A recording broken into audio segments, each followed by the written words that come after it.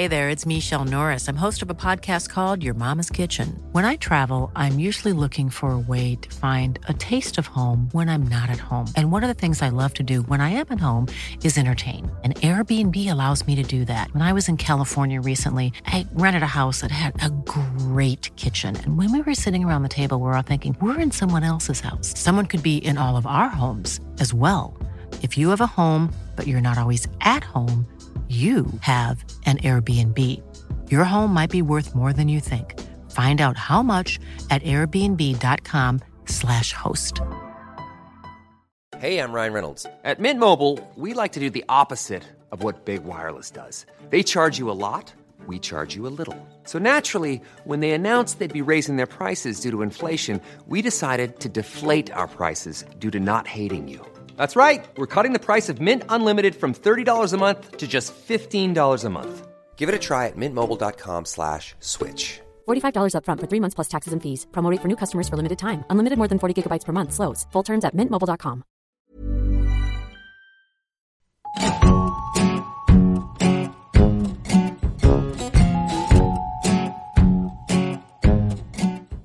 Welcome to Censored, a podcast about banned books and whether you should read them.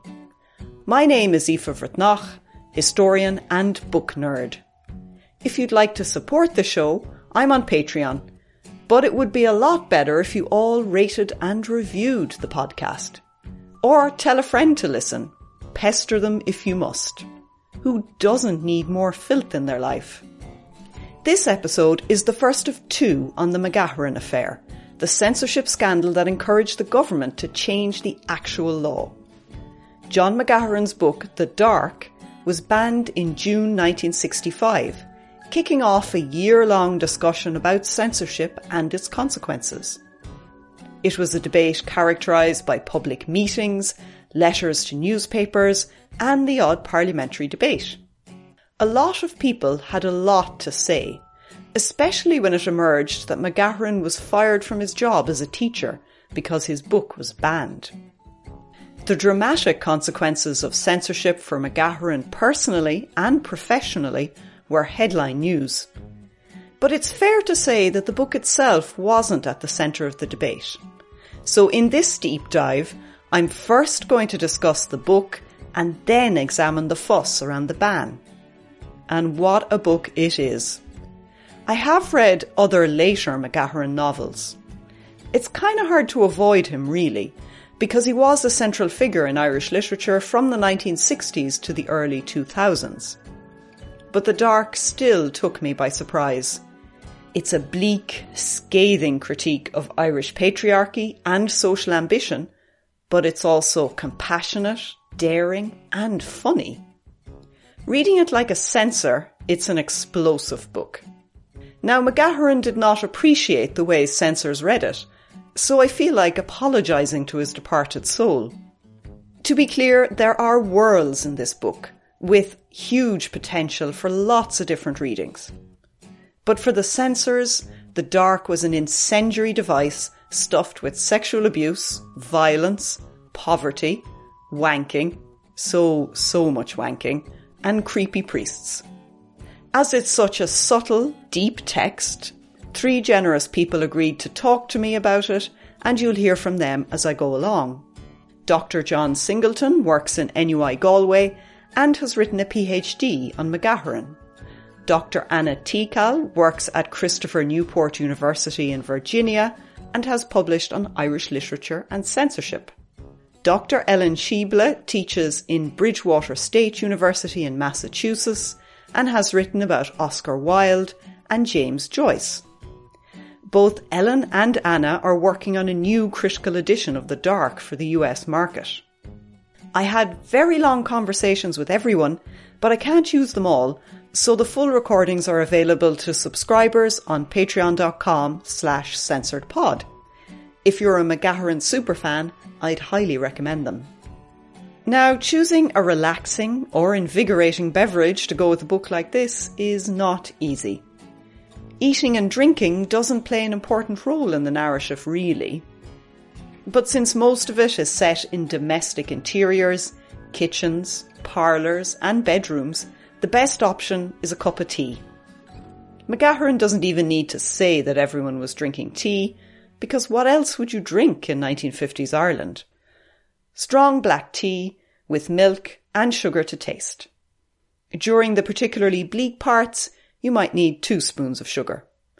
Wrap your hands around the hot mug and get comfy, because this will be a wild ride.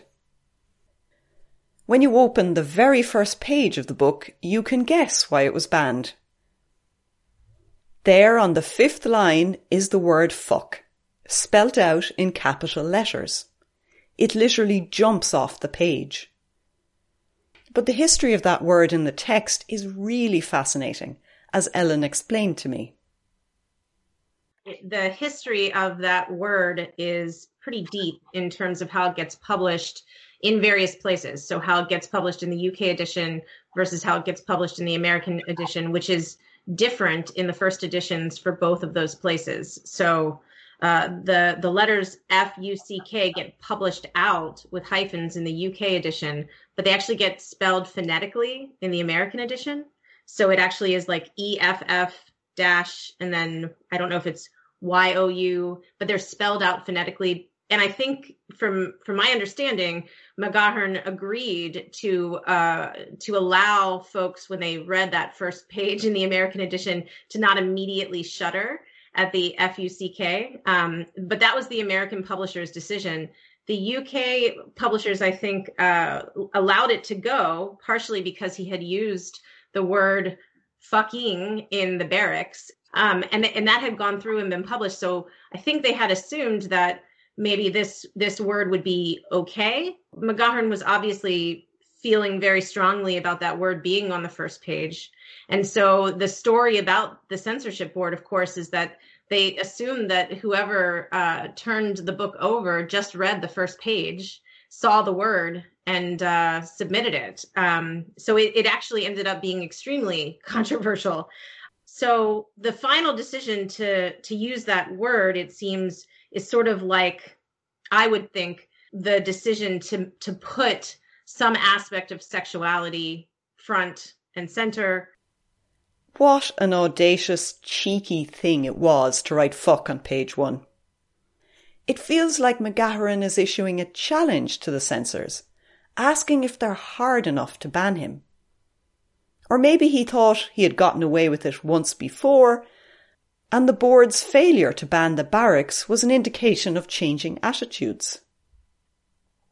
Of course, McGahern grew up in censorship Ireland. He was born in 1937, so his early reading life was profoundly shaped by censorship. Even though his first book wasn't actually banned, the priest in his hometown hated it so much that he had it removed from the library shelves. I wondered if McGahern felt the chilling effect of censorship, if the fear of being banned affected his writings in any way. And Ellen believes that his writing history proves that he worried about the censorship regime. I think it did affect him. I think it's one of the reasons why he pulled the text. So the history is that he wrote this book called The End or the Beginning of Love, and he took it to Faber, and it made it all the way to the end. They were ready to publish it, and he pulled it at the last minute because he wasn't ready. And instead he published The Barracks, which, was a wonderful success for him. And I think, that this built confidence in him as a writer, but also I think led him to think carefully about how he was going to get whatever he wanted to say in the dark across. So it reads, if you know that McGahern is heavily influenced by modernism, Irish modernism, absolutely dependent on the realist tradition. So you've got this modern yet realist overlapping, very clearly articulated in the way that this text is written, very strategic in the way that it's crafted and the way that it's really stripped down. If you look at earlier manuscripts, they're much more verbose. It makes sense in the craft that he did this. It does seem to me that he was trying to think about censorship in almost every move that he made when he was producing this text. Putting the word fuck on the first page the way that he does says, go ahead and censor me before you're even going to read the rest of the book, which I think is a good argument. I think it coexists with the hope, though, that I think he may have had, that he might be the one to beat it, where others had not. And the reason I think that is just because of the many drafts of this novel that exist, and the emotional toll that it took on him. I find it so interesting that an author who pulled his first manuscript wrote a book as challenging as The Dark just a few years later. I'm sure his confidence was boosted by the critical success that The Barracks enjoyed, but maybe the censor's silence gave him courage. He had gotten away with a few fucks in his first book, so he went all out and stuck fuck on page 1 in the second. There was also such a difference between the original title of the draft book and the two that succeeded it. The End of the Beginning of Love sounds quite philosophical and maybe a bit abstract. But The Barracks and The Dark are very blunt titles that seem simple, but nonetheless are hard to put a direct interpretation on. This is especially true of The Dark, which McGahern had called the Pit in earlier drafts. If anything, the Pit is even more terrifying than The Dark. It makes me think of the outdoor loo that appears in Chapter 1 as the refuge for the children after their father has beaten or terrorised them. A fetid little hut perched over a pit full of human effluent is their safe space. Jesus fucking Christ, how horrendous is that? Later on in the novel, the private closed space of a loo is the setting for sexual assault, when McGahern shows the depth of the horror in the pit. It's fucking grim, lads. And none of this is an accident. McGahern was an extremely careful writer. His titles meant a lot to him, as John Singleton explained to me. And McGahern is very, very particular about his titles, about the way he picks his titles. And I think the change, I've been fortunate enough to actually read that first book, and the change of the title from The End of the Beginning of Love to The Barracks is, I have argued, is a very important moment in his career, and that there seems to be a change in his focus, a change in his perspective that moves from this kind of aesthetic, almost Wildian title of The End or the Beginning of Love, and we have, love, that is the title now, to The Barracks, a closed public space, a pseudo-military space, a place of oppression, a place with an incredibly fractious history in the Irish context, from which they would have been RUC barracks. So that's quite an important turning moment, I think, in his career as an unpublished author, to move from Love to The Barracks and then through the Pit and into what will become The Dark. And I believe as well is that the first extracts of The Dark that were published, the first few pages that are so infamous now at this point, were published under the title, or the four-letter word, which is, of course, referring infamously to the printing of F-U-C-K on that first page. So really, from the change from The End of the Beginning of Love to The Barracks, through the Pit, to the four-letter word, to The Dark, I think we can get a sense of McGahern really shaping his own aesthetic perspective, his way he's viewing the world, his style, but also the way his work is going to be interpreted and received by an audience. It feels to me as if he was trying to be less combative, less angry by calling it The Dark. On a kind of tangential note, I also thought The Dark evoked the potato pit, where the family stored their harvested spuds for the winter. Potatoes have a lot of emotional baggage in Ireland. We love eating them, but we also use them as a political weapon in Anglo-Irish relations by talking about the Great Famine and the catastrophic failure of the crop. In The Dark, potatoes come up a few times, and I found those occasions very memorable. When the father gifts potatoes to the brothers who run the school, young Mahony is mortified. His father won't or can't give anything more prestigious, and the young lad is dying with shame. So here the hard-earned products of the family farm are meagre, pathetic offerings compared to, say, a bottle of whiskey purchased with cash. The potato is not regarded with affection here. It's a badge of social disgrace. But the other potato incident that really struck me was when the Mahony children helped to harvest the poppies.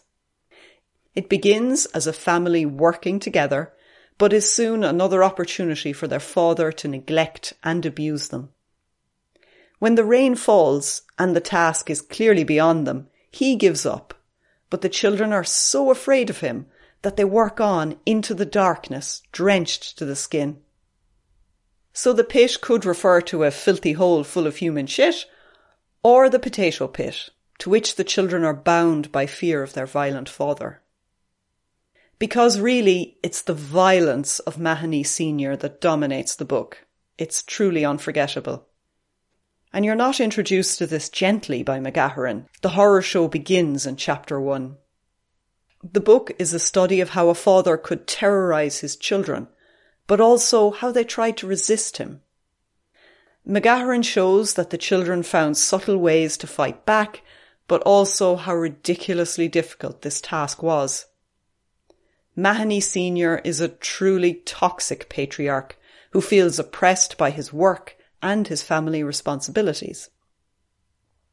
I thought it was interesting that McGaharon didn't add alcoholism to his flaws. He avoided the simple, obvious explanation that the violent man was a tortured addict. The worst character in the whole book is entirely sober throughout. Drink is not at the root of all ills after all. It makes an interesting contrast to, say, The Ginger Man, where you sympathise a bit with the horrible men because they've a good time drinking and partying. The censor must have found the violence of Mahony Sr. shocking. Anyone reading it would be disturbed when he spins his daughter around the kitchen by her hair. Added to that, the sly, mocking resistance of the children undermines the ideals of family love and duty that were so important to conservative Ireland. This is a family broken by their father, a man whose material lot is difficult but not insurmountable. And the full horror of patriarchal failure is that he sexually abuses young Mahony. So we have chapter 1 and 2, where the physical and emotional abuse, and then in chapter 3, it's the sexual abuse. And this is really, really terrible. I'm going to read some of it out, but it's awful. And you love your father. I do. You'll give your father a kiss, so. The old horror as hands were put about him and the other face closed on his, the sharp stubble grown since the morning and the nose and the kiss, the thread of the half-dried mucus coming away from the other lips in the kiss. You don't have to worry about anything. There's no need to be afraid or cry. Your father loves you. And hands drew him closer. They began to move in caress on the back, shoving up the nightshirt downwards lightly to the thighs and heavily up again, the voice echoing rhythmically the movement of the hands. Fucking hell. That's really grim. And that's only a part of it. It goes on for a lot longer, but I just can't read it all out. It's awful. You know, for the last 20 years, we in Ireland have been obsessed with child abuse scandals. A lot of the new Irish literature features historic abuse, where writers unearth past pain to say something profound about Irish society today. But McGaharon wrote this in the early 60s, when apparently nobody talked about such dirty family crimes. And yet the first 3 chapters of The Dark chronicle physical, emotional and sexual abuse by a father against his children. It's all there, lads. It wasn't that hidden. Perhaps the real truth is that nobody cared to intervene. No one thought it was worth saving children from terrible households. The thing about the public reception of The Dark is that nobody described it as an exposé of child sex abuse. It's much more than that, of course. I don't want to reduce a deep book to one theme, but it is telling that that aspect of the book was almost ignored in the 60s. But nobody ignored the wanking. Chapter 5 opens with young Mahony having his 5th wank of the day. I was reminded irresistibly of Portnoy's Complaint, another book famous for wanking. Portnoy's Complaint was a big book in Australian censorship history, while The Dark is big in Ireland. What is it about wanking and censorship that is a catalyst for censorship reform? Weird. Anyway, back to the text. I'm going to read out the beginning of chapter 5 because it's hilarious. One day she would come to me, a dream of flesh and woman, in frothing flimsiness of lace, cold silk against my hands. An ad torn from the Independent by my face on the pillow, black and white of a woman rising. Her black lips open in a yawn. The breasts push out the clinging nightdress she wears. Its 2 thin white straps cross her naked shoulders. Her arms stretch above her head to bare the growths of hair in both armpits. Remove superfluous hair. So that's young Mahony's wank material, an ad for hair removal cream in the Irish Independent. It's just a sketch, not even a photograph of a woman in a nightie. Only a teenager could find lust in such an inauspicious place. I should explain the layout of the page a little because that's what makes it so funny. Remove superfluous hair is in the centre of the page, in all caps, set apart from the text around it. It absolutely shatters the mood of focused intensity to hilarious effect. There's an extra layer of comedy because we now know that Archbishop McQuaid hated underwear ads. He examined them with a magnifying glass to check that there was no hint of a pubic bone. I don't know if McGaharon knew this when he wrote the book. Maybe it was part of the gossip mill in Dublin at the time. But he was certainly pulling the piss out of the Playboy riots of 1907. Synge's play, The Playboy of the Western World, mentioned shifts or slips, and this outraged the audience. Who knew women's underwear could be so powerful? Jewelry isn't a gift you give just once. It's a way to remind your loved one of a beautiful moment every time they see it. Blue Nile can help you find the gift that says how you feel and says it beautifully, with expert guidance and a wide assortment of jewelry of the highest quality at the best price. Go to BlueNile.com and experience the convenience of shopping Blue Nile, the original online jeweler since 1999. That's BlueNile.com to find the perfect jewelry gift for any occasion. BlueNile.com. Hiring for your small business? If you're not looking for professionals on LinkedIn, you're looking in the wrong place. That's like looking for your car keys in a fish tank. LinkedIn helps you hire professionals you can't find anywhere else, even those who aren't actively searching for a new job but might be open to the perfect role. In a given month, over 70% of LinkedIn users don't even visit other leading job sites. So start looking in the right place. With LinkedIn, you can hire professionals like a professional. Post your free job on linkedin.com/people today.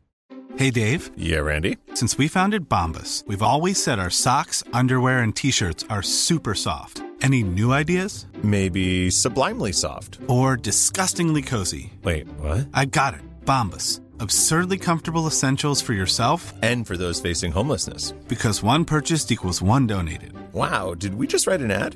Yes. Bombas. Big comfort for everyone. Go to bombas.com/ACAST and use code ACAST for 20% off your first purchase. But in general, Mahony doesn't find masturbation to be ridiculous or funny. He is mostly tortured by thoughts of sin and pollution. This is his post-orgasmic haze from chapter 5. The pulsing dies away, a last gentle fluttering, and I can lie quiet. The day of the room returns, red shelves with the books and the black wooden crucifix, the torn piece of newspaper on the pillow. Everything is dead as dirt. It is as easy to turn over. I'd committed 5 sins since morning. His release gives him more self-disgust than relaxation. And at the time, wanking was called self-abuse, which is just a disgusting phrase. Mahony believes he's committing a sin. It doesn't stop him, because he's normal, but he is haunted by his physical desire. So why the fuck would this bother the censors? It seems like a conservative wet dream, a young fella whose masturbatory habits make him disgusted.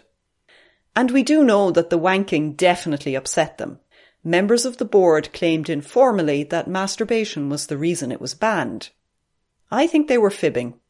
It was easy to complain about the masturbation because there's a lot of it, but the sex abuse is morally as bad and legally much worse. Censors like to use sex as an excuse to ban books, but the really subversive stuff in McGahern's book is the exploration of social institutions like the Roman Catholic Church. In later life, McGahern said that a society gets the politicians and the church it deserves. What then of the Irish Catholic Church in this novel?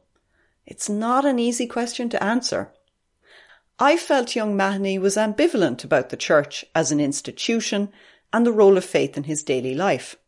When I asked Anna and Ellen this question, they offered interesting contrasting readings.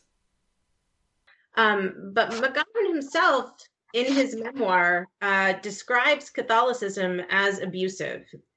He does say, as we can all see, that it was the sort of one and only form of community that a lot of folks had in the rural Ireland that he's depicting in the novel. And in that way, it was essential. And I think he saw Catholicism as essential. There wasn't a way, I don't think, to read it differently.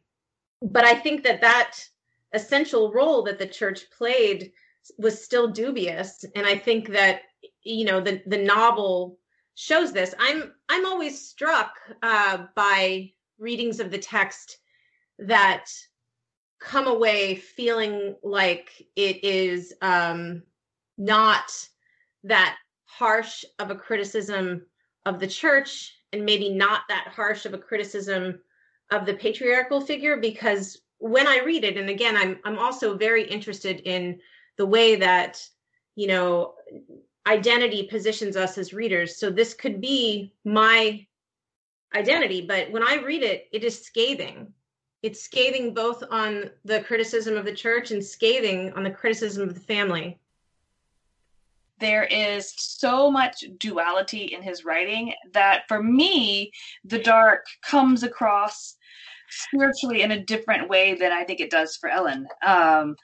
I think that one of the things that McGahern does in a lot of his work is, while he never stops critiquing the church as an institution, but I think he is very interested in the power of the sacred and the power of ritual and the power of sacred spaces to create a sort of aperture in everyday life.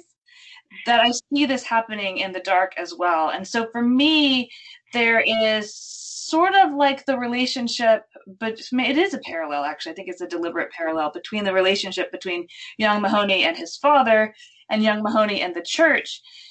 While they are both presented as these horrifically toxic situations, there is something deeply appealing in the church and something about the love and for his father that he can't cancel out, that I think is a deliberate parallel structure there. And so for me, I don't think that McGahern would have an easy time of dismissing the pull of the sacred, even though he is quite razor sharp in condemning the impact of the church as a structure.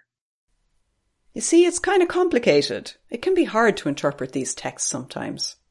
I'm not going to adjudicate on this because I can't decide either. I think McGahern sees the power of religion very clearly and cannot portray it in black or white terms. Obviously, this calculated ambiguity is pretty threatening to a conservative Catholic viewpoint, which is the very definition of the censorship system. If you remember way back in season 1, I covered a book called The Awful Adventures of Maria Monk. This 19th century anti-Catholic propaganda was banned in Ireland in 1964, just a year before McGahern was censored. If the board could take offence at such historic anti-Catholic propaganda, then McGahern's questioning of faith would definitely unnerve them. But naturally, he didn't just forensically examine faith through the interior life of young Mahony.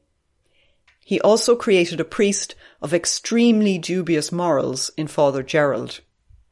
A cousin of Mahony Sr., Father Gerald is a sort of patron to the family.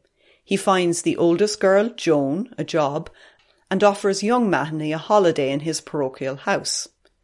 When the young fella arrives, he learns an unusual fact about Father Gerald. He does not have a housekeeper, as is customary. A 16-year-old boy does the housework and the cooking for him. I'm going to read the part from chapter 11 where the priest explains this odd arrangement. I was driven crazy at the time with an old harridan of a priest's housekeeper who was trying at the time to run me and the parish as well as the house. So I suggested to the mother that he should come to me until he is 18. I'll try to use what influence I have to get him placed in a good hotel then. It's a career with enormous opportunity these days, so everyone is quite happy with the arrangement. I mean, it's not a bad explanation, but you can't help feeling this whole thing is creepy as fuck. And readers at the time did notice it. The editorial writer of the Western People newspaper wrote that the dark, quote, depicts more by insinuation than outright comment a soliciting priest with a boy housekeeper, unquote. McGahern may have been subtle, but the readers of the time were not that obtuse. After this uneasy introduction to Father Gerald's house, it gets much worse for young Mahony.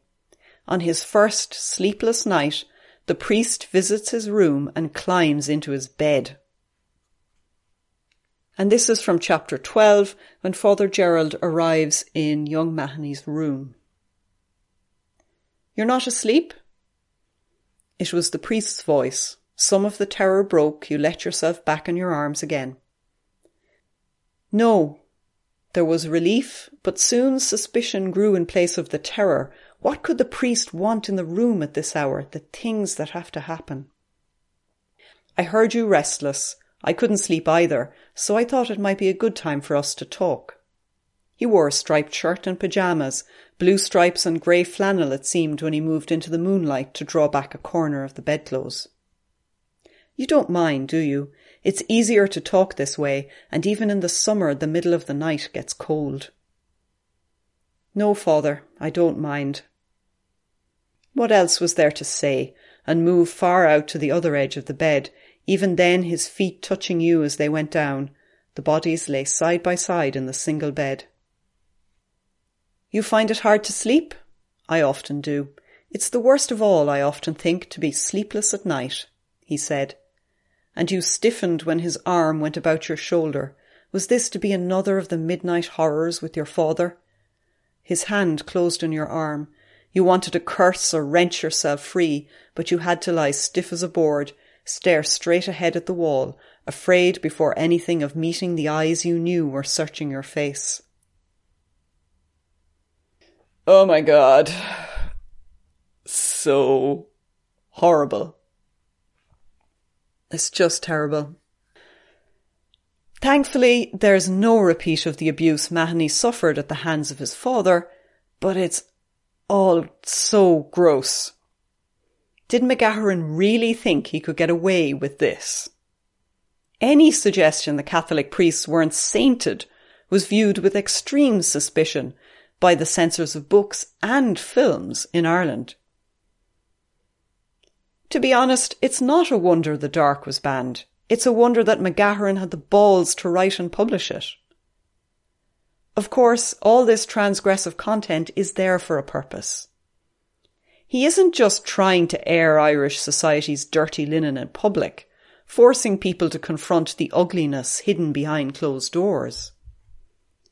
This story of a young man's coming of age is told in such a way that it challenges nearly everything Irish society held sacred. As John explains, this story about growing up in rural Ireland offered a profound critique of Irish social mores. Outside of, really, really disturbing sexual violence and sexual imagery of the book, it is quite subversive in the way that the young man, he comes of age. It is first and foremost a rejection of his father, who's cast in the image of this almost Kavanagh-esque, native farmer. He says at one point, his son, he'll die like me in this field and he'll be buried at the end of the road. So first of all, he rejects the family, his father and the farm, which is a really important moment. And it's a turning away from that idea of, the noble peasant and comely maidens and that. Then there's the vocation of the priesthood. He's going to be, please his mother and go to the priesthood. We get more sexual violence. He rejects that. He moves away from the priesthood, and then he's going to become a teacher or go to university, the second vocation.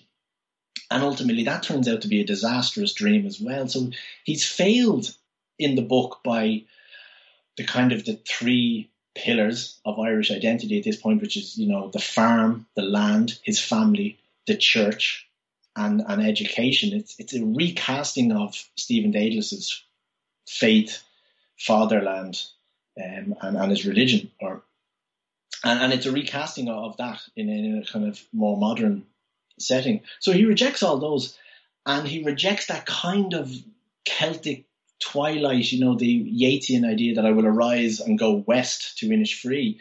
He doesn't. He leaves the west of Ireland and goes to the corrupt West Britain, the urban capital, in search of women and an income. So it's about as kind of, crass materialistic as you can get. He rejects all the lofty ideals that the state was founded on. And he says, no, I'm jacking that. I'm going in search of women and money.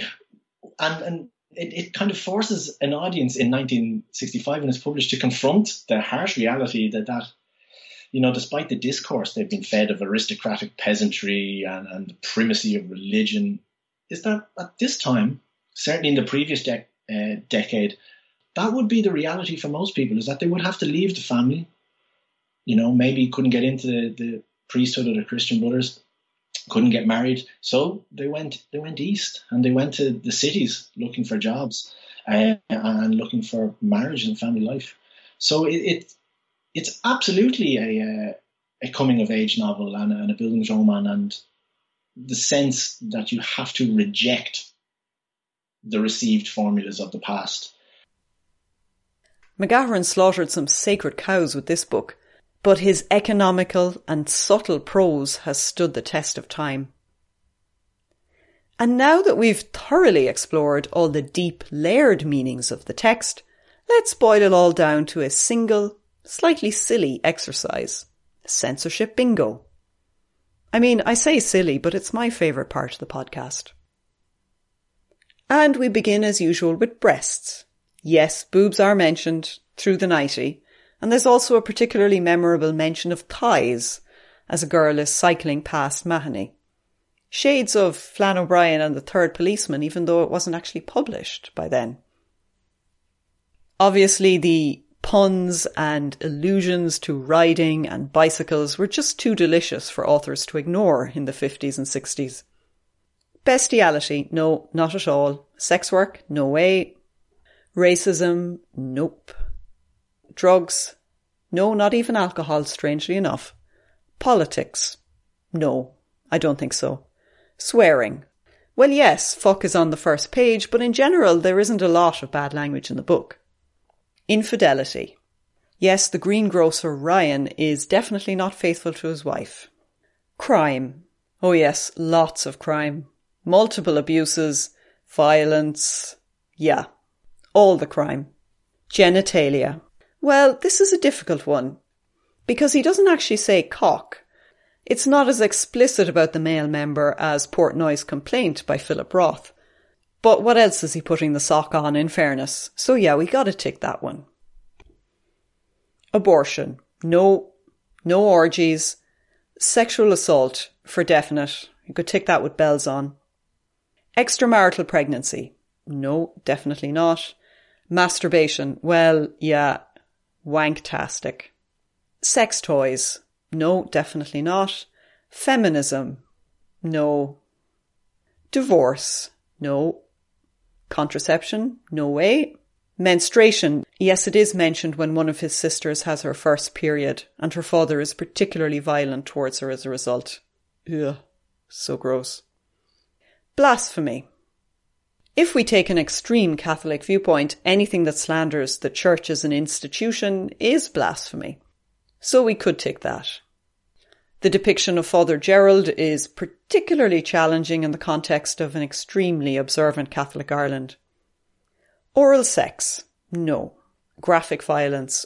The first chapter might break your heart. It's really something else. Queer content. In an interesting aside, Father Gerald mentions gay friendships between men and priests that he knew. Now, it could be the non-sexual use of the word gay, but it seems unlikely because McGahern is so careful about what he writes and so widely read. Even if gay isn't used in Ireland of that time, maybe he knew its other meaning. I'm going to give him the benefit of the doubt and tick that one. So The Dark by John McGahern scores 11 out of 25, which is pretty good, actually. I don't have a bingo square for sheer brass neck, but McGahern was extremely daring to write this book at this time.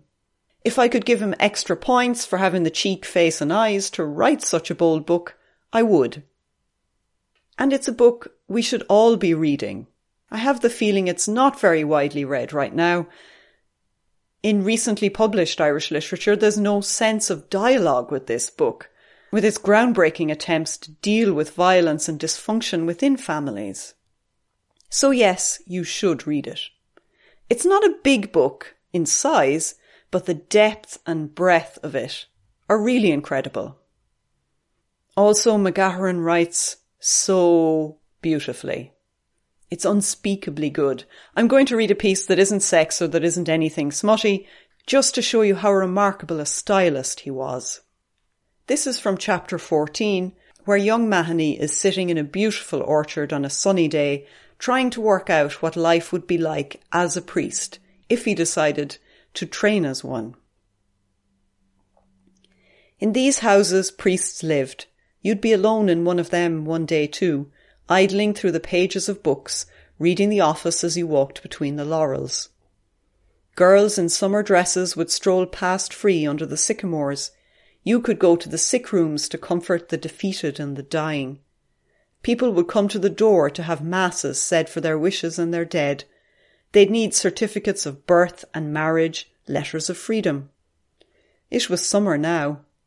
It'd be hardly different with newspapers and whiskey, watching the pain of the leaves fall and the rain gather to drip the long evenings from the eaves. It's just beautiful. Even though the subject matter can be challenging, the style and the writing is so worth reading. But I'm not finished with McGahern yet. The next episode will cover the public discussion around the ban and how it helped to change the law. More importantly, I'm going to try and understand whether McGahern intended to cause such a fuss. He always wanted to be seen as a European writer. His work was heavily influenced by European writers, as well as the obvious American and British greats.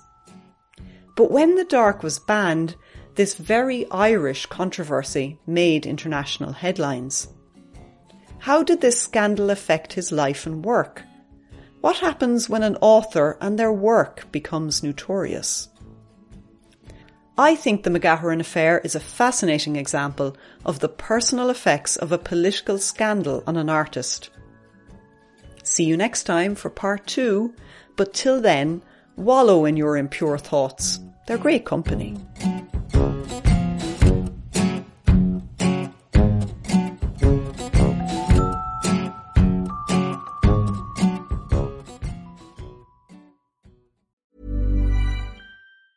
Planning for your next trip? Elevate your travel style with Quince. Quince has all the jet-setting essentials you'll want for your next getaway, like European linen, premium luggage options, buttery soft Italian leather bags, and so much more. And is all priced at 50 to 80% less than similar brands. Plus, Quince only works with factories that use safe and ethical manufacturing practices. Pack your bags with high-quality essentials you'll be wearing for vacations to come with Quince. Go to quince.com/pack for free shipping and 365-day returns. Save big money and transform your home with new appliances now at Menards. We offer the lowest prices and the largest in-stock appliance selection. Ready to take home today. Check out top appliance brands, including KitchenAid, Maytag, Whirlpool, Amana, and Criterion. Upgrade your home and save big money on new appliances at Menards. Shop our entire selection of appliance options online today at menards.com. Save big